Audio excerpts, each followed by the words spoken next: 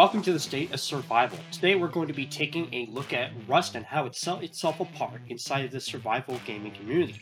6 days from now, Rust will have been out for nearly 10 years, and when initially it came out almost as a DayZ clone, but it quickly set itself apart from DayZ as it tried to tread its own path. Jarl, what do you know or understand about Rust as a game itself? Well, in my experience of Rust, even early on when I was playing it, it's more centered around base building and fast paced combat.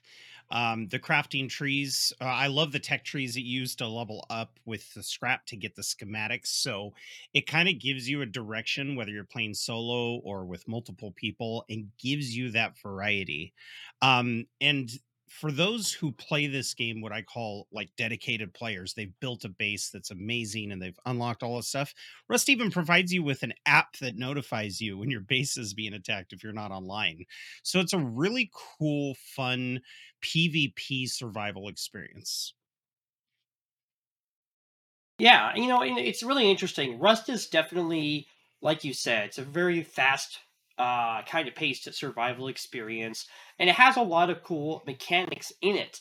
I feel that Rust itself leans more towards the I'm a more PvP centrically focused game than I would say survival against the elements, which we've talked about in the past before, being one of the things that makes some survival games really enjoyable and other games not so enjoyable.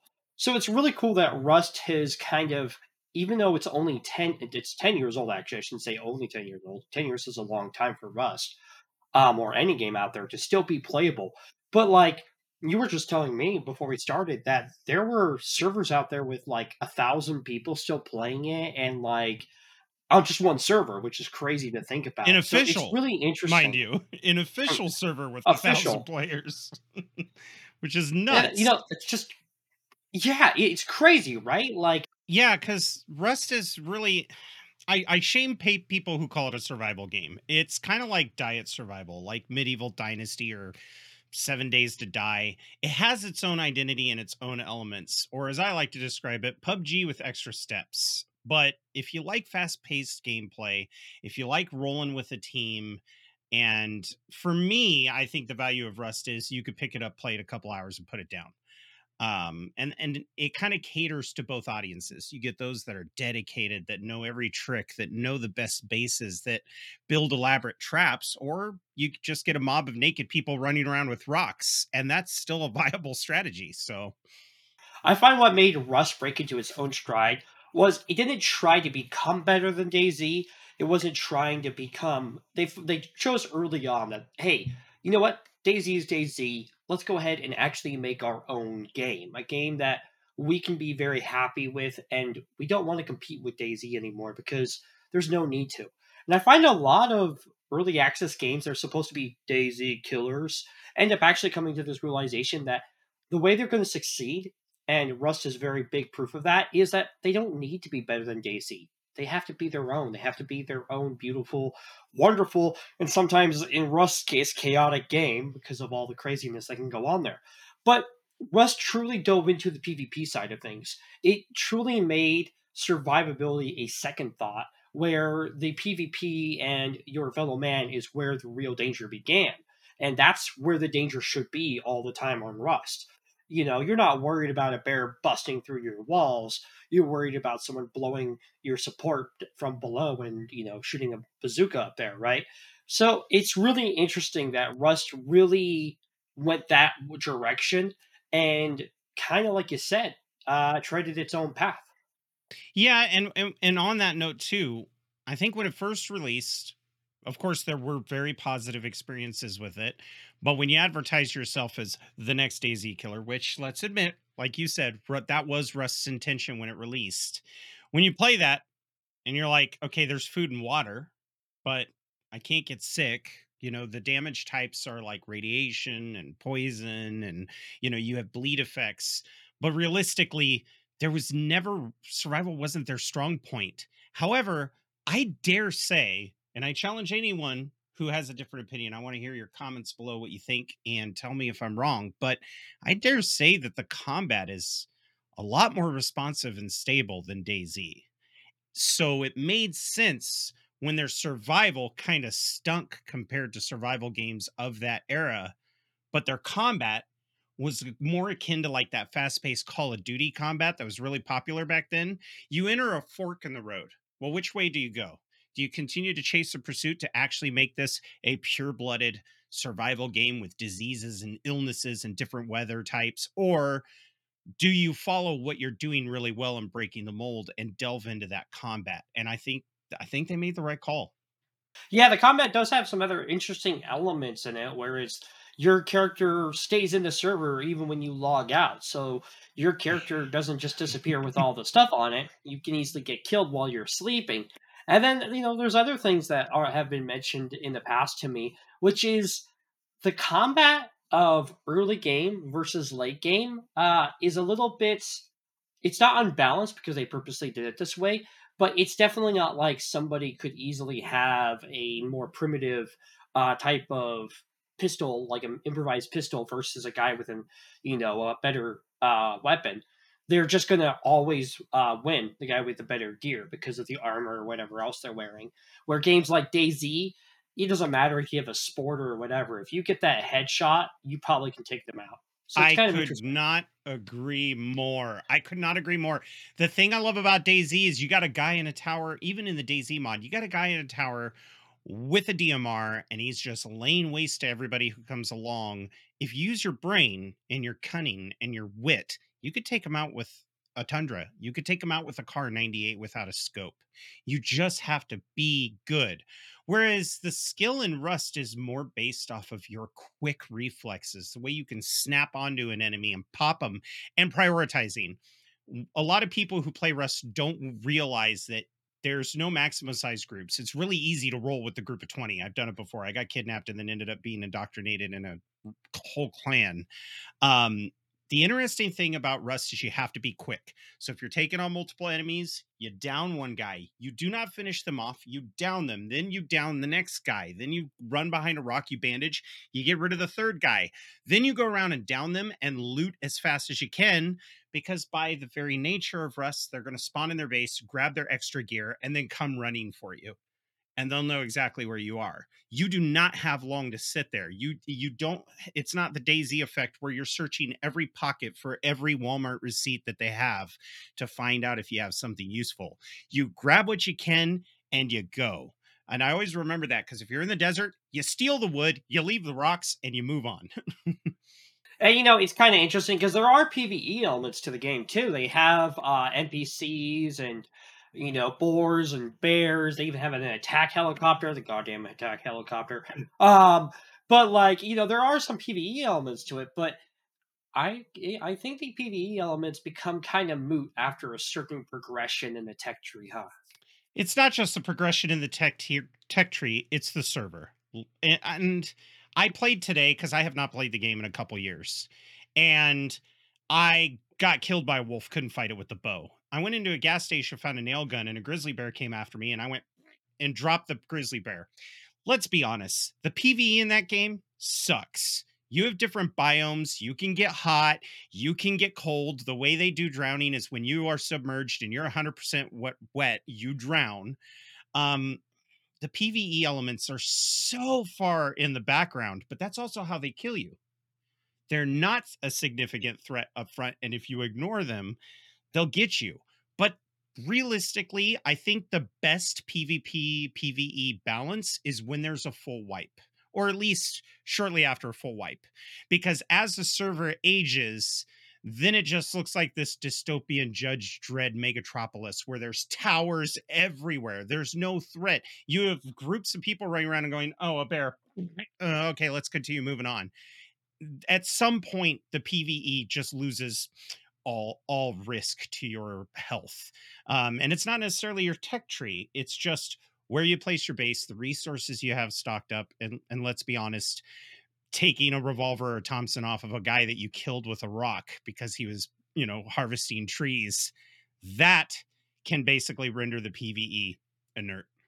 So it sounds like there's a lot of risk versus reward in the game, and if you get your cards either lucky or you play them right, you can kind of get a pretty good edge. But you always got to be aware of the same thing that might happen to you. It's kind of a cool concept because it Mhm. sounds like it's unbalanced, but then as you further explained it, it sounded more and more fair, not necessarily as a you versus the environment, but as your choices are what are giving you that advantage, not necessarily you're just immediately overpowered kind of situation against Right. the environment.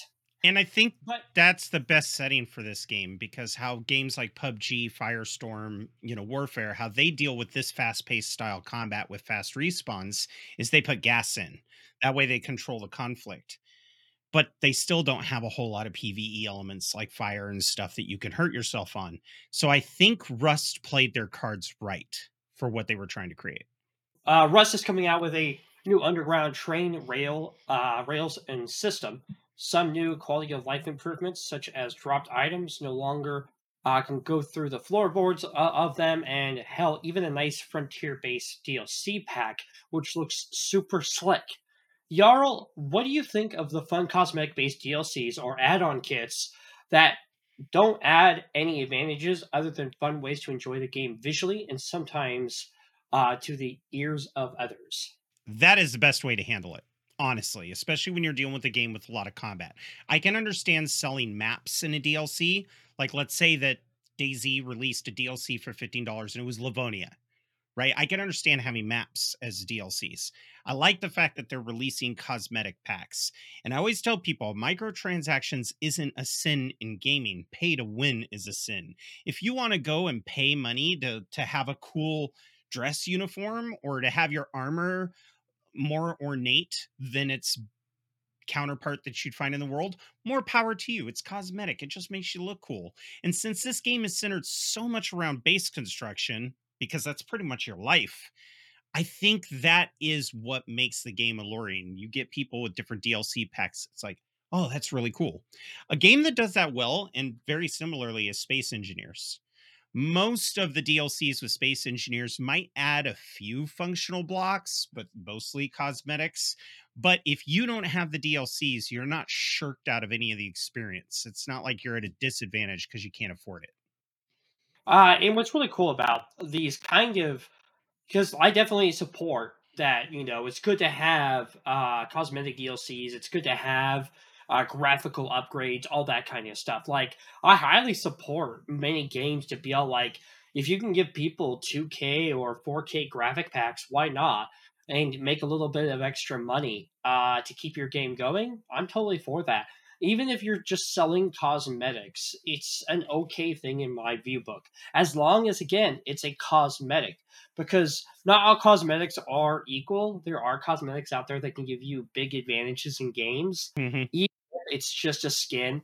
If it looks like a woodland camo and it blends in with the forest area, Right. I'm sorry, that's an advantage. As nitpicky as it sounds, when you think about being equally fair to your players, DLC kits or better decor kits or whatever, make them as pretty as you want, make them look all spruced up, but never give them the advantage over the player who bought the base game or wishes to play the DLC with their friends.